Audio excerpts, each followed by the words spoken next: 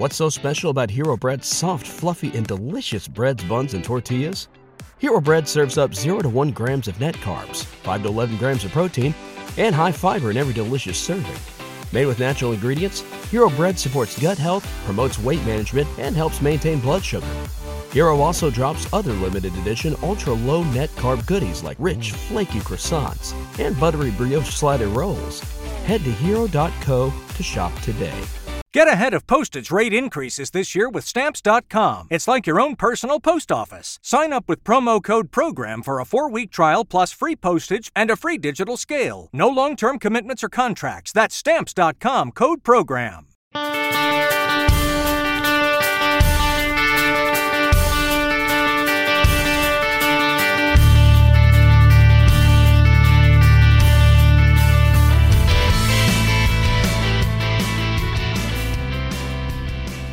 We'd like to welcome you back to the Tip of the Tower podcast. We gave Richard the week off. I mean, we didn't give Richard the week off. He's just more if he needed the week off. He big timed us. Well, big timed us for school. I mean, I wouldn't say that's big time. That's more of, I think it's punishment for him. Excuses. But it's all right. I've got Austin Owens here with me. We'll like to welcome you back. The last time we recorded a Leafs podcast, the Leafs were going to be playing the New Jersey Devils. Austin Matthews had not made his return to the lineup yet, but he did make his return to the lineup on Saturday against the Montreal Canadiens. Yeah, he did. And he did in a big way. I mean, more of in the third period he was back in a big way, and I got to see that firsthand. We'll get to that later on. What I wanted to bring up, the last 2 games gotten a little concerning for me, Austin. And the reason why it's concerning to me is not because they lost. I mean, losing is not, I mean, you're not going to win every game. Losing's not ideal, but Losing is not ideal, but they've only scored a combined 2 goals in regulation the last 2 games. That is not the Leafs offense we are used to seeing. Maybe it's good to know that they're tightening up defensively, and you know that could be a part of the reason why the offense is not hitting on all cylinders. Maybe that focus on playing defense is taken away from the offense. But yeah, is this something to be concerned about? I wouldn't be too concerned about it, honestly. I think looking at it, the last 2 games haven't been what the Leafs wanted, but we were talking about this before the recording. Or before we started recording, that they had a whole heap of shots. It was over 40, right? Yeah, on Luongo. It's not including, and there was the overtime period where, I mean, that should have been a penalty on. Yeah, a good percentage of the time. I mean, you take 40 to 50 shots, you're going to win a lot of hockey games, especially with the chance the Leafs had. I said on Twitter, Luongo was the story of that game. I mean, he's been playing well as of late. And, I mean, when you got a hot goalie, you have a chance of winning any game. And he stole one for the Panthers. I think the Leafs had a lot of really good chances. Marner had 2 really good tips that Luongo just got a pad to. And Hyman also had a really good chance in front late in the game where he tried to stuff in a rebound and got buried for it. And Luongo made a good pad save on the rebound. So, I mean, the chances were there. I think the Leafs, the bigger story for the Leafs is honestly, and I hate the phrase starting on time. It's been used pretty much every game the Leafs have been in so far. They don't start well, and then they start to pick it up in the second and third. I thought they had a great third period, and Florida was lucky to get it to overtime, quite frankly, because they looked like the Leafs in the first. When they played in the third, they just weren't there. So, in the end, they got the 2 points, but the Leafs did deserve that point after their effort in the third, I think. Yeah, I mean, considering how, they didn't play well against the Arizona Coyotes. Like, the Coyotes deserved to win that game. That Florida game kind of bothers me for a couple of reasons. Is one, that Kadri play at the end of the game, where he was cross-checked twice. Incredibly stupid. But you listen to what the other other people saying on Twitter is they're putting it on Kadri. Like, the onus should have been on Kadri to realize the situation and not retaliate. He was very lucky on Saturday against Montreal that Weber and Jordy Ben decided to double team him after he would try to go, and he said he was seeing red and he tried to retaliate. But this time he tried to retaliate late in the game and he got the penalty for it, and it was deserved. But I can understand why people are, he was unhappy about being cross-checked from behind twice, but it's not your job to take it into your own hands to show your displeasure of it. Yeah. And, I mean, he got buried. I would say the Ekblad one was way worse than, was it Matheson hit him the second time? Ekblad caught him right in the middle of the ice, in the slot, and just buried him from behind. But, I understand, as you said, why Kadri is upset, but at the same time, you have to understand the situation you're in and how much time is on the clock. Kadri you look at the situation, it's a power play going into overtime, which means you're already 4-on-3. The refs aren't going to give a team away as well. Mind you that the Leafs aren't at home here. So they're not going to give the Leafs a 5-on-3 in overtime, because you have to give them the 2 extra guys because you can't go 4-on-2 or anything like that, obviously. So they're not going to do that. So regardless of what Kadri does, he would have had to be murdered in order to get another penalty there. And again, that was a hard hit, a couple hard cross checks, but they're not going to give him the benefit, especially because it's Kadri. It's probably a different story if it's Austin Matthews or Marner or JVR getting buried, but Kadri's got that reputation where he's not getting the benefit of the doubt because he's been a diver and been sort of a controversial figure over his career. So, I think that's where I was going to say is, I was going to ask you, do you think his reputation, as he's been fined for diving before? Yep. So, it's well documented that the league has the book. There's a book out on him. There's a book out on other guys. He's not the only one. PK Subban's another guy that's been vilified in the past. Yeah, I think you build a reputation as a guy who not only is trying to sell calls, because that's his specialty, but also a guy that will not shy away from showing his displeasure if something is not called his way.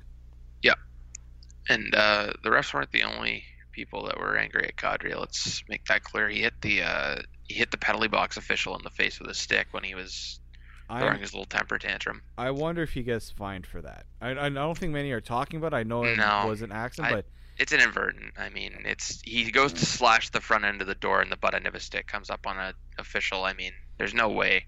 If he meant to do it, I understand. That's fine. Well, he wouldn't mean to do it, but no. He's very lucky that official didn't get hurt, because if he did, I think that's a fine. Oh yeah, that's a problem. Because someone has to go to him and tell him to cool it. Well, inadvertent or not, it's still not right. No. To hit the official. What you got to rein it in. I understand it's a game in November. You can't really get this worked up. The Leafs were on a penalty kill in overtime for just under a minute, and that could have been the game right there.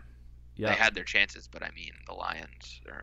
Sorry, I'm watching the football game. We have the football game on. There's a football game on today. Happy Thanksgiving, by the way, to anybody listening in America, if anybody is listening. We do get people in the States that listen. So. Oh, lovely.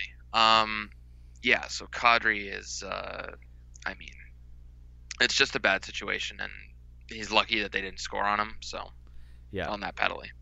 Okay, because that probably would have been the story of the game, was that if Florida found a way to score, that would have been the story of the game. Another thing I wanted to bring up was the fact that I looked at the Leafs games this season. One thing I was looking for was how many penalty minutes are they taking a game. I don't actually know the exact average of penalties that are being called against them, But they have not had a game where they have not taken a penalty. They've had a couple of games where they've only taken one. There's been 3 times. 3 times they have taken 2 penalties in a game, but never have they taken like 0 penalties. And I think that's not a huge issue because the penalty killing has done its job for the most part. But they've also worn down. I think they're going to start wearing down Zaitsev and Hainsey on the back end. Yeah.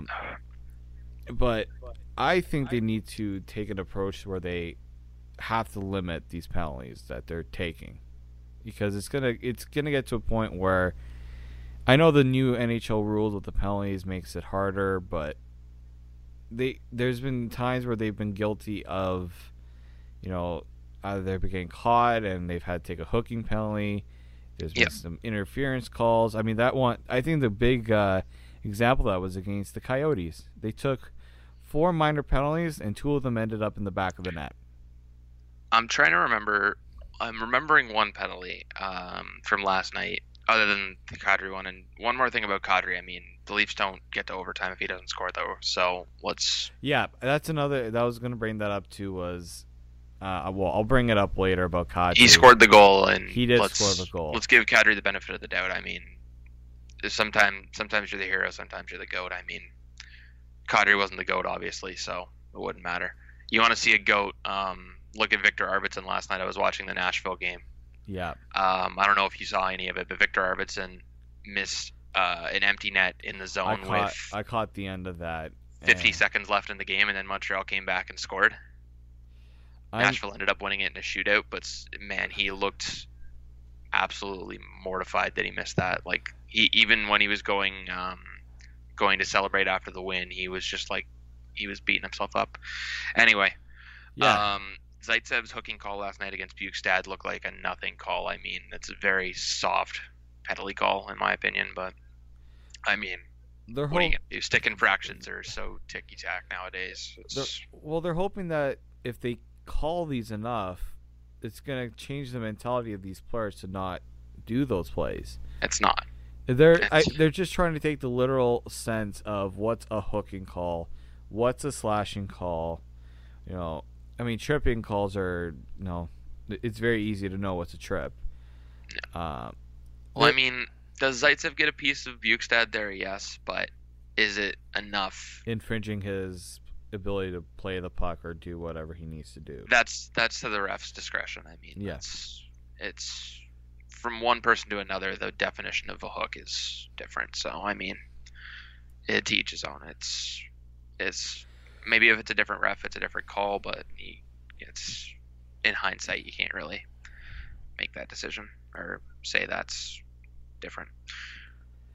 Well, I mean, it's something, again, that the Leafs are going to have to. I mean, this is also supposed to try to increase scoring in the league with more power play chances, but you kind of hope that teams will try to score more at even strength than trying to rely on the power play to score.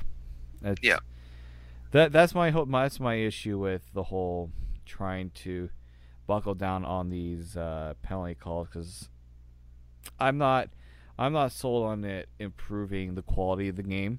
I think many people have shared their displeasure of how it's made a little bit, it's unwatchable at times. I think that's easy. Yeah, I mean, you look at a couple of these, and it's like we both of us got to go cover a preseason game for the Leafs, and there was the face-off violation rule was in full effect, and the new slashing rules. I think in that game, Martin Marincin took 2 slashing calls that were pretty soft, and Borgman, I think, had one as well. So it's just, we've seen it firsthand. The slashing calls can be a little problematic. But I mean, some of these in the game last night, like Vince Trocheck against Zach Hyman, that was pretty clear interference. The Jamie McGinn holding call on Kadri, I do remember vaguely, and it was, I mean, he held him up enough, but it's, again, to the ref's discretion whether or not you call it. And then, I mean, it's fun to watch the game when you have good power plays like the Leafs. It's fun to watch them on the power play because they have so many skilled players. But the Leafs weren't firing last night on the power play. Their power play looked terrible. The first two power plays looked their awful, power play aside from 2 chances. Their power play has really struggled the last. How many? I'm just trying to think of the last how many games, because it was on point to start the season, and then it's kind of. See, the problem with the power play now is Matthews and Nylander were running the show on the power play last year because they had that cross seam pass to Nylander for a one-timer or to Matthews for the quick shot in the face-off circles, and they have such great shots that it didn't even matter. But now teams are clogging up the slot in order to cut that cross seam pass out. So now they need to go up to Jake Gardiner, and Jake Gardiner just fires random shots, random slap shots on net on the power play that hit a shin pad and get cleared. And then the thing that surprised me about that power play, the late power play they called against McGinn, I believe it was yesterday, was they put out the second unit to start. And the second unit is not good. I don't know how to put it in a way that's nice. Their entire power play runs through Mitch Marner, and the only play they really have is that half slapper that Marner has into the slot for Van Riemsdyk, who tips it in. There's no real other play for that penalty or for that power play. Yeah, I mean, other than JVR in the front of the net and Marner, the power play is definitely it's weird because we talk about the power play struggles. They are 10th in the league at 21.9%. So let's say 22%. Oh yeah, I'm sure they're still doing very well, but I mean, it's the second unit's extremely predictable. Yep. Well, maybe that, but that's Matthews and Nylander. I mean, they are not scoring at a clip they were last year on the extra man. So. Yeah, I mean, they're not going to score at the rate that, let's say, a team like Tampa Bay. Like Tampa Bay leads the league at 27.2%. Tampa Bay is just silly. Well, because I think I've watched Tampa play a bit more, and one thing they do really well is they move the puck really fast and efficiently. Yep. I think the more because I think that's one issue with the Leafs at times is they get caught trying to wait too long, or they don't keep the puck moving around. I mean, and this is actually brings me to kind of where I'm going to bring the Toronto Raptors into this for a second, but how they've kind of gone out of have improved is moving the ball, quicker and more efficiently. So I think that's where the Leafs could stand to be a bit better in trying to move the puck quicker. And what Tampa Bay is really good at as well is they have two guys on either side of the ice that'll one-time the puck. Yep. Regardless of where the pass is, they'll just put it on net. The Leafs really don't have that. Nylander does not one-time the puck. Matthews likes to bring it in and snap it. Marner doesn't even shoot the puck most of the time, and when he does, he usually scores, but it's very rarely. JVR stands in front of the net. Bozak does he take wrist shots? I don't even know what to call he whiffs on a lot of shots. I don't know if he takes wrist shots. Anyhow, I mean, good. I feel like not every power play obviously has that trigger man that can just let it go. There's a very finite amount of teams that actually do have that. But, I mean, a lot of guys on the Leafs are just corralling the puck, holding it, and then shooting, which gives the goalie a lot of time to recover. So, I don't know. Maybe there's not really much you can do with those power play units. I think Marleau on the second unit could work a little bit better. I don't necessarily love Zach Hyman on the power play either, that second unit. Is it second? Maybe he's on the first unit. I forget. I think the first unit is Matthews, Nylander, Brown, Gardner, and Marleau. Second unit is Bozak, JVR, Kadri, Marner, Riley. Okay, so Hyman's not even out there. Sorry. Hyman's not used. Well, it depends. Sometimes they go for a different look, and Hyman will go out there to be the guy in front. Yeah.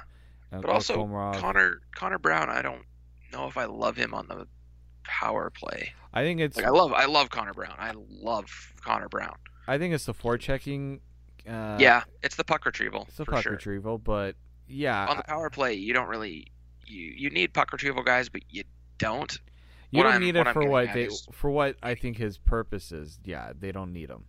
Maybe you give Soshnikov a chance in that game. I mean, he's got a ton of speed and He he's got has a hell of a shot. He has a hell. I was just gonna mention that maybe a guy like Soshnikov. I mean, Levo's been He used was on the power flying play. last night. Yeah, I mean he's a guy that will give you. He's got that speed. He needs to get some chances on that. Like, I don't know if it's just the guys he's playing with and he's not getting those offensive opportunities, but man, If you put him and Kasperi Kapanen on a line together, oh my god, they will skate circles around you. whoever's their centerman won't be able to keep up. Put Patrick Marleau out there; he's faster than both of them. That is true. I mean, yeah, Kapanen. I think I'm okay with what they're doing because they don't really have a spot for him. That makes sense. I mean, you're not moving Levo. We really know that after they signed that contract, and Yeah, for sure. Soshnikov is in the lineup. So that Yeah, which was surprising to me. I don't know. That was more surprising. Is that fair to say? That Soshnikov made it into the lineup than Levo. no, not even Levo, but like all the roster moves that the lineup changes. Well, they had to because of the Leafs made. whole his contract and whether Yeah, he has a chance to move. if he on. doesn't play, I think they said that on the broadcast. If he just sits in the press box, he can still opt out. So he needs to play. yeah. And I'm not saying he doesn't deserve it. I feel like Mike Babcock isn't huge on Soshnikov. I mean, he's not. I don't know. I He's think proved he's not big on anybody he doesn't want in that lineup. I think he's grown to trust him a bit more now that he's seen him. Yeah. When I He obviously is guys that can play in all situations, and Soshnikov can definitely kill penalties. yeah, like that's where I like Soshnikov is he can kill penalties. He's got the speed element, and I think once he gets more confidence to take those chances offensively and gets the puck, that's where we saw when he made his debut, was it 2 years ago, where I think his first goal was an absolute rocket of a shot. Like he has a He's shot. had a couple really nice wrist shot goals. So I mean, The second unit actually played more last night than the first unit on the power play. Not by much, but Well, good they're- 40 seconds more. well, somebody mentioned it. I can't remember who it was on Twitter last night. They to not have Matthews, Nylander, and those guys out. I think it was late in the game on the power play. You kind of question that. That's what bothered me is you score that game tying goal, you have a real chance to take over the game. I mean, it's not like Matthews and Nylander were out there for that shift. Mm-hmm. The penalty was drawn on. It was Bozak that drew the trip. Yeah. So they're rested, or at least they hadn't just come off a full shift. Why not go to them? Maybe it's because Kadri had just scored the goal and you ride the hot hand. I don't really know. Yeah, and then it's Babcock is a guy that is, I'm not gonna say he's stubborn, but he will let people know that it's him calling the shots and nothing is gonna. He did so the other day. He did do that. Yeah. But he did, after he made those comments, I mean, he did switch his lines. He gave everybody Marner and Nylander, that's where I Marner was and Matthews. that's where I was gonna go next. And then swerved everyone by not having Matt Martin on that line. Well, okay, so Probably a this is, 6-0 game if Matt Martin plays on the first line, let's be honest. this is what I was gonna bring up. So yeah, Matt Martin is playing the left flank, I'll call that, with Matthews and Marner. I think part of the reason why is because he really wanted that Marleau, Hyman, Brown trio to go up against the Barkov line if Kadri's line wasn't going up against him, because gosh, does Barkov play a lot of minutes for Florida. Like, he plays close to 23 and a half, 24 minutes a night. That's, for a forward, that's a lot. Yeah, it's just, I don't know, man. So I was looking at the line because Martin did miss some time in the game yesterday, and it looks like the lineup is going to change again because you had Levo out. Is it Carolina tomorrow or is it Carolina? Carolina on Fridays and then Washington on Saturday. Ugh, it's a rough turnaround. It's in Toronto, the Washington game? The Washington game is in Toronto. Okay, that's a little better. It's not too bad, but I hope they're looking. No, they need to get some revenge on Carolina after that. That last game. Is it really revenge when one team doesn't show up? I mean, that is true. That loss is completely on the Leafs. They didn't show up. They had no, the shorthanded 2-on-1 was the Devils, but regardless, they laid an egg against Carolina. So yes, I mean, they need to come out and prove themselves. They need to come out and prove in general that they can show up against teams that they obviously are underestimating. Yep. Because now you've lost to New Jersey, you've lost to Arizona, you've lost to Carolina. I mean, they're all teams that are supposed to be lottery teams, or at very least just missing the playoffs. But those are teams that, on paper, the Leafs are more talented than and should be getting those points against. Yep. As they say, the paper does not play the game. So. No, but again, like last season, these points become valuable if you're in. Again, the last week of the season, you need to make the playoffs, and like they were last year, and they needed that last weekend to make it in. This team has to learn how to capitalize on those. I don't know if it's they take those teams too lightly or the way that those teams play against the Leafs is different. They keep calling them trap games, and I've heard this like 6 times this season. It's not a trap game anymore. They just know how to play the Leafs, which is clog up the neutral zone, make it hard for them to get their speed going, and you're going to give the Leafs a really hard time. The Leafs have gotten into a really bad habit the last maybe 2 weeks of, and I think it was maybe the Vegas game that they pointed this out, that the Leafs just started throwing stretch passes up the middle of the ice, and teams are just clogging the neutral zone, like you said. Frederik Andersen was guilty of doing that last night, where he absolutely just threw one up the middle like a Hail Mary pass. He had a really nice pass, though. I forget, it might have been to Bozak. Like right out of his crease, just threw one up the middle and got Bozak on the... Yep, that's the one I was referring to. Like that. Oh, yeah. Yeah, I want to call it more lazy to do that because, yes, I've only known one player in the league right now that can absolutely rocket those passes perfectly, and that's Erik Karlsson. Yeah. None of the defensemen on the Leafs are Erik Karlsson. They cannot do those stretch passes. I think it's lazy, and I think it needs to stop, frankly, because how many times have they turned over, or is the forward not in the right position to receive the pass? The whole point of trying, and I can't remember who it was that mentioned this, but the best way to defeat the trap, they were saying, yes, sometimes it is the long pass, but it's also maybe just shortening up your game and using your speed to try to create some mismatches, especially on the outside. Yep. So the best way to beat the trap is to short passes and just find a seam. I mean, if they're clogging up the neutral zone, maybe the best option is to dump it in, get some bodies. But yeah, I mean, you can't keep going back to these stretch passes from like the face-off circles to the red line. No. And expecting teams are not stupid. They're going to pick up on that very quickly. And I mean, it's not the main root of why the Leafs have lost a couple games, but teams like the Coyotes, they did it. They just were able to. They played a very boring game, and that's what you got to do against the Leafs. You've got to play defensive and just counter their mistakes. Yep. Because their defense, I mean, maybe you catch Jake Gardiner on one of those games where he's trying to be a hero, and Ron Hainsey's not the best at clearing the zone. Nikita Zaitsev has some bad games, so you never know with them. If you're able to just sit back and defend your own zone, maybe you get lucky. And that's what's happened the last couple games. I mean, the goal in the Florida game is just awful. Florida did not deserve that goal. Nope. It's just one.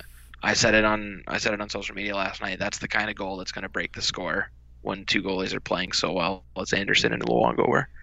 Yep.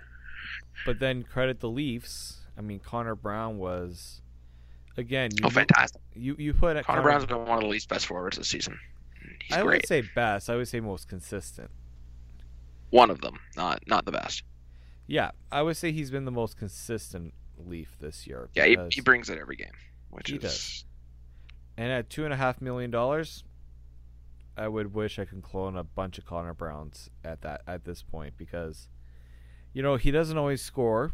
That's not his role. His role is to make plays, just make guys around him better.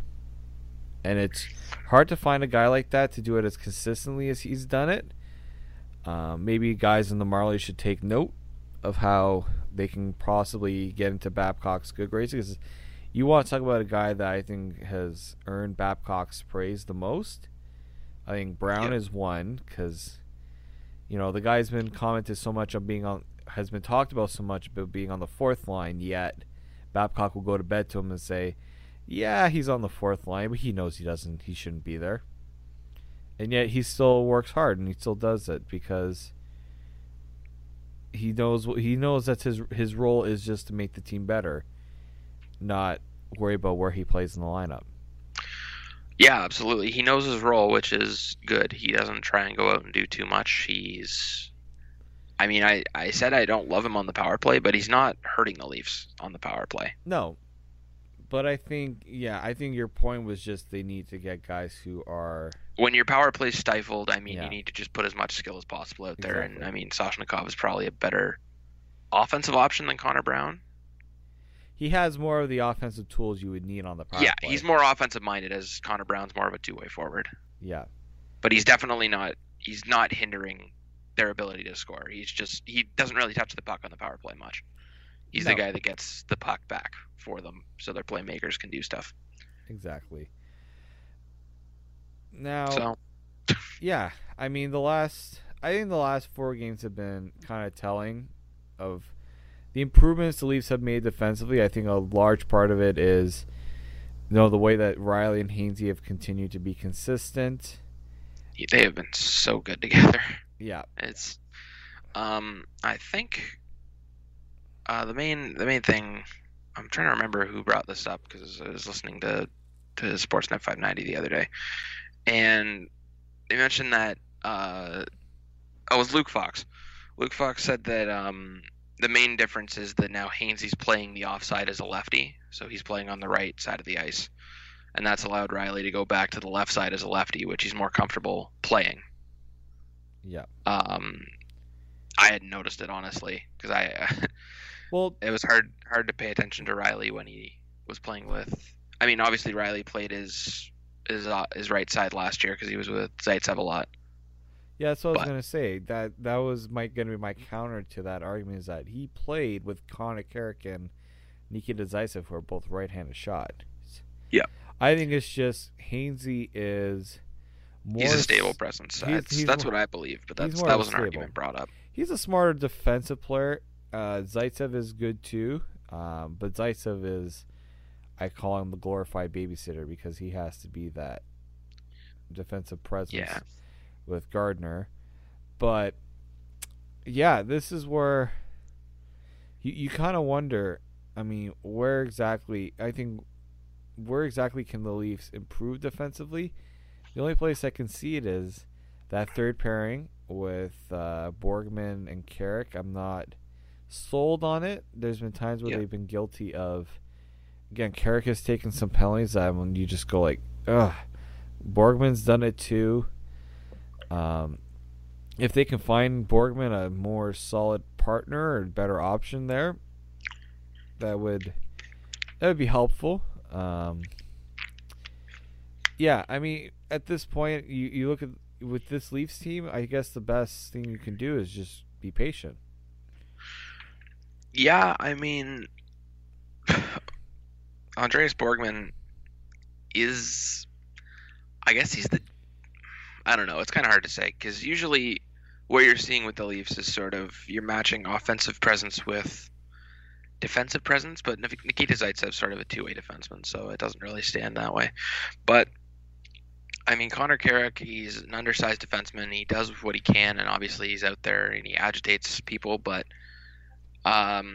maybe, I don't know if you find a guy like Hainsey, but I feel like a better veteran presence would really help Borgman in this situation. I think so too. Because Connor Carrick is not a veteran presence in the same way, but less to the degree. He's sort of still finding his way in the NHL because obviously he's bounced around between press box, AHL, NHL for his entire career.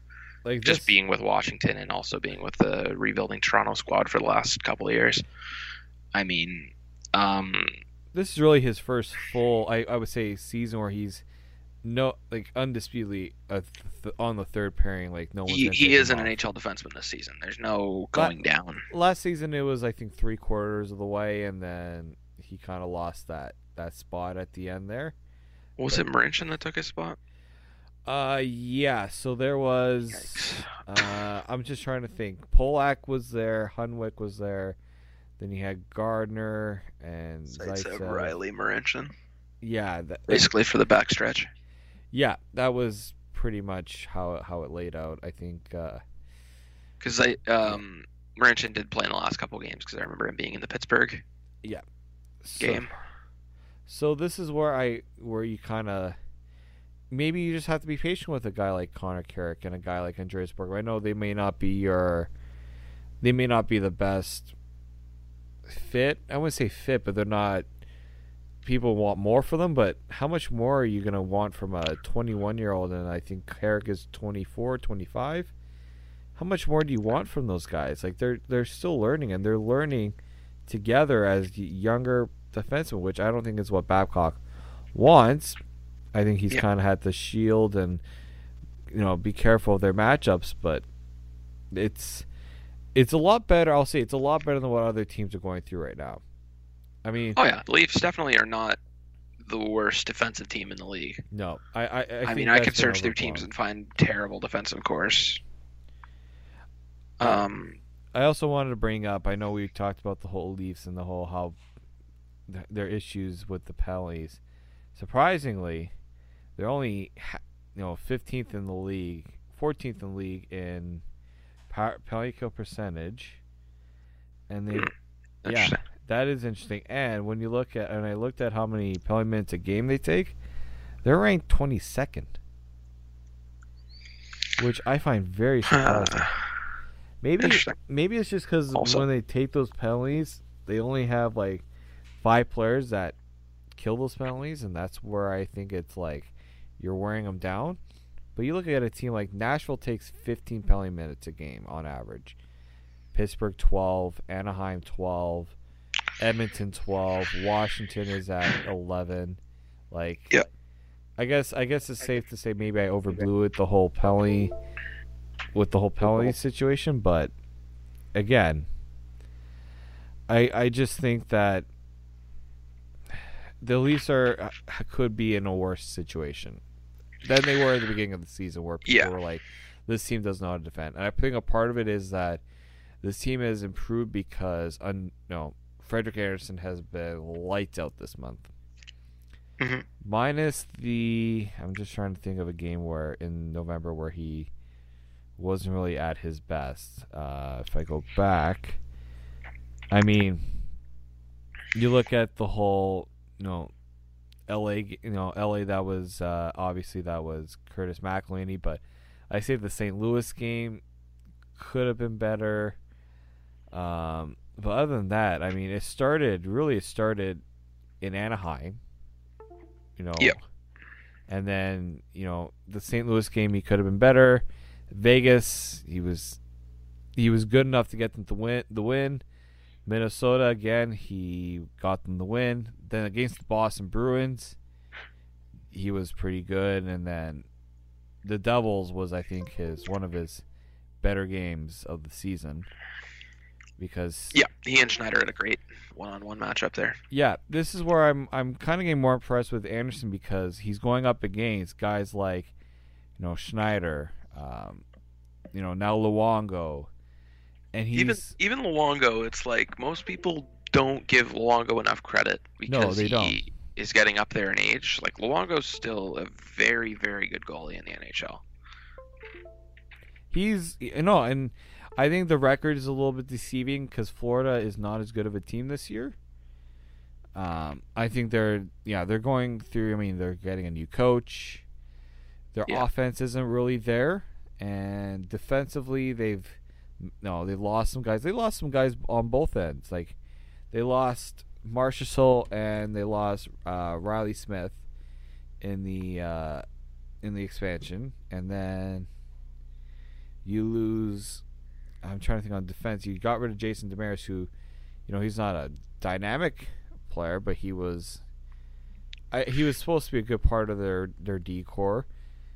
And I think Ekblad, they're lucky that Ekblad is still producing at a good, at a high level. I mean, he's a type of defenseman that any team would want, and just not. I mean, Luongo's been dealing with some injuries, but I think he's still on par with being a top 10 goalie in the league.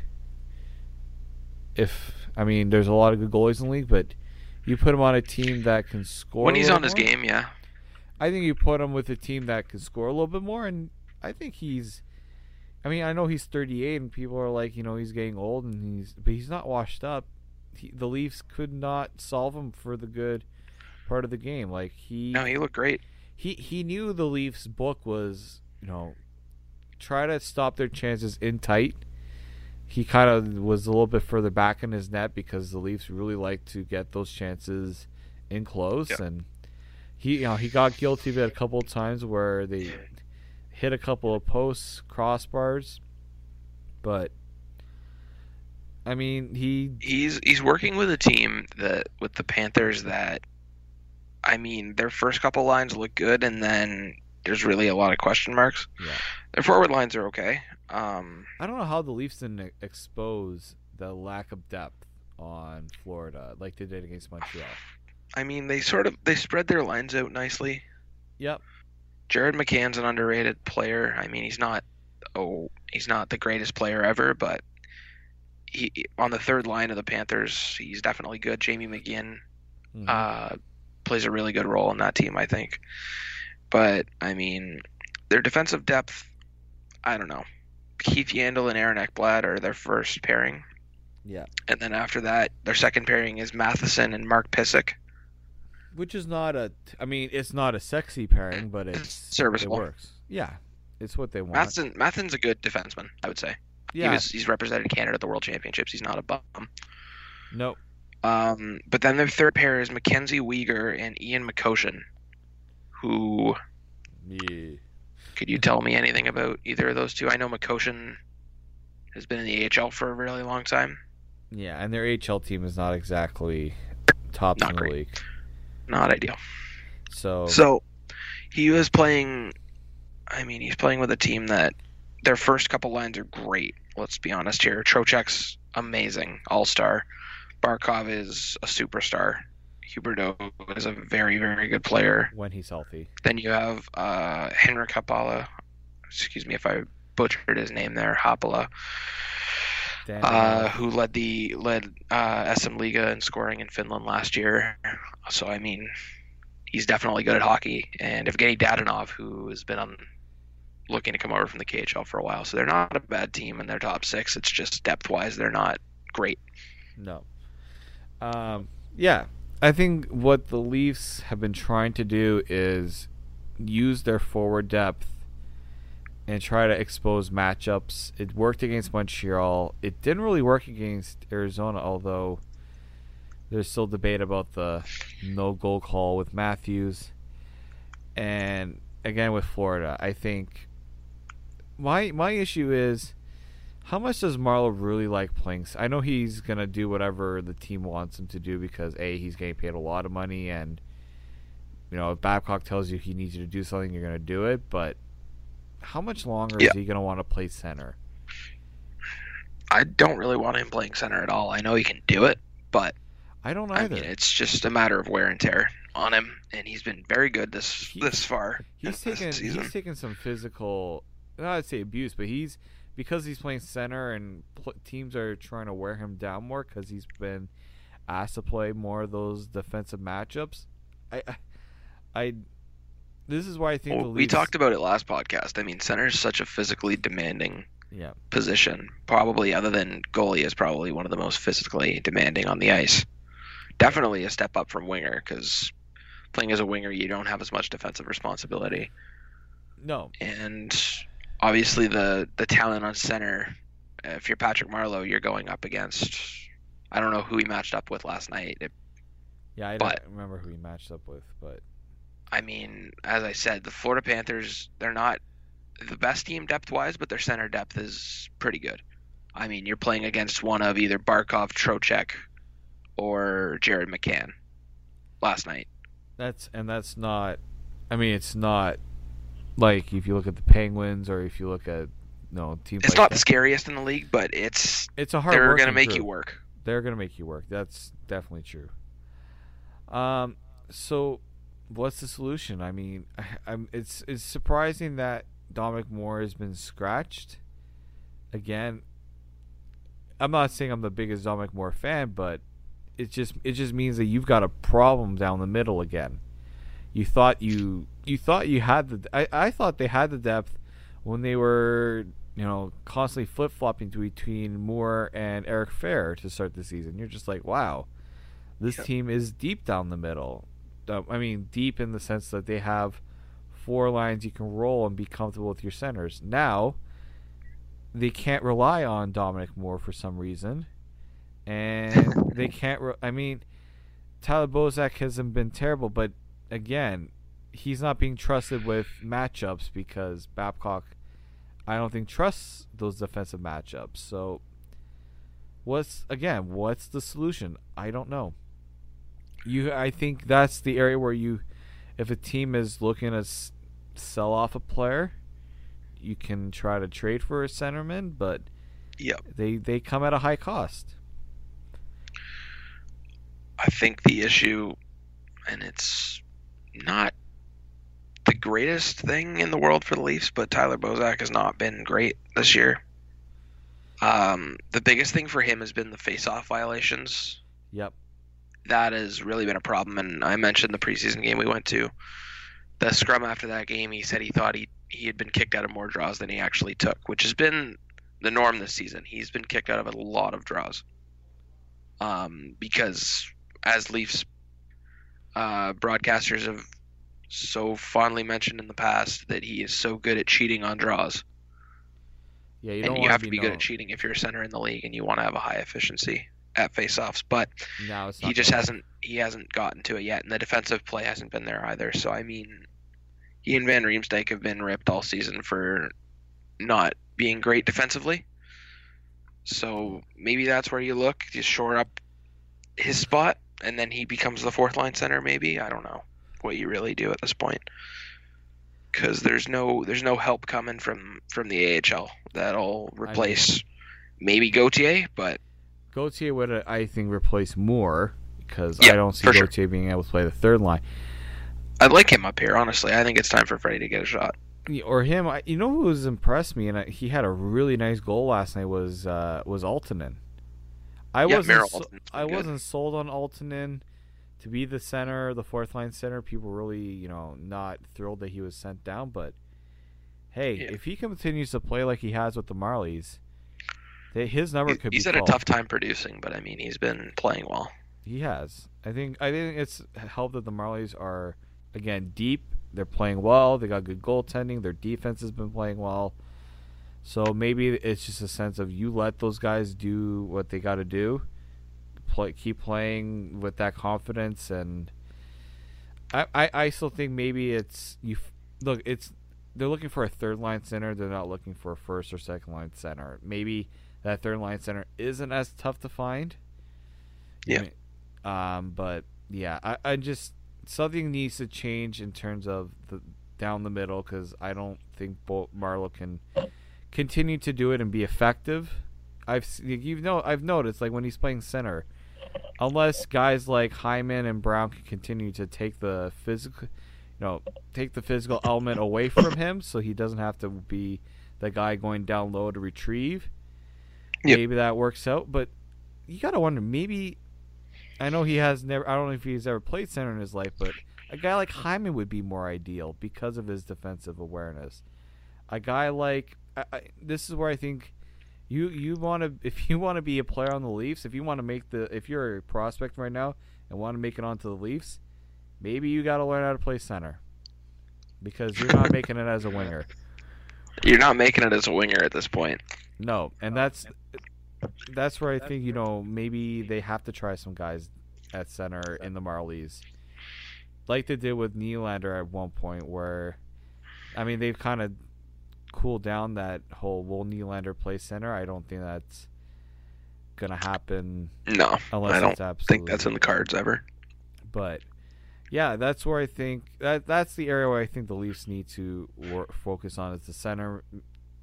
I think their defense has been able to hold up well as long as Frederik Andersen's been playing well.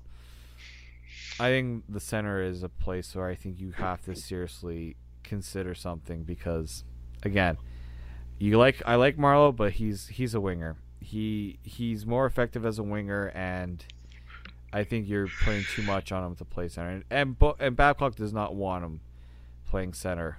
You can tell with. It's just an area of need, honestly. And now that Matthews is back, I mean, you can put Marleau back on the wing. Yeah, I think you gotta let Matthews, Bozak, and Kadri just work it out. Yep, and and I think a guy like some guys that are struggling to produce offensively, like Nylander has, and Nylander's. I think that overtime goal gave him some confidence back, but I think he's still got to work on it.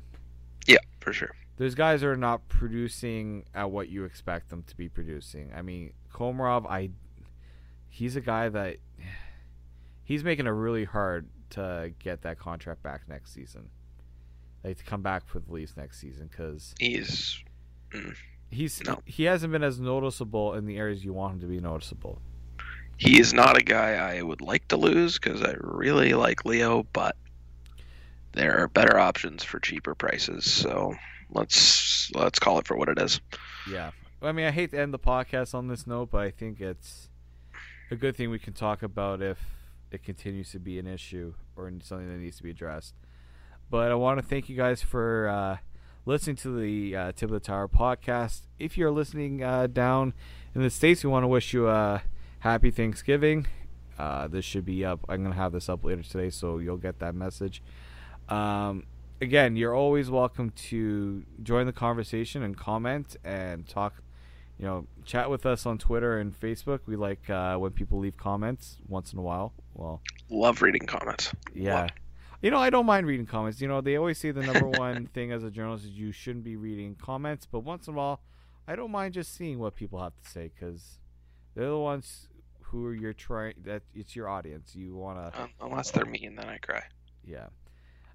So please make sure you're checking us out on Tip of the Tower's Facebook page. You can follow us on Twitter at Tip of the Tower. Remember to subscribe to our podcast on Blog Talk Radio, and you can follow Austin _Austin Owens, and you can follow myself D_Morsuti, 2 S's 2 T's. I mean, you're going to find it if you go on our Tip of the Tower Twitter page anyways. Thank you guys, and enjoy the next couple Leaf games. They should be fun. What's so special about Hero Bread's soft, fluffy, and delicious breads, buns, and tortillas? These ultra-low net-carb baked goods contain 0 sugar, fewer calories, and more protein than the leading brands, and are high in fiber to support gut health. Shop now at Hero.co.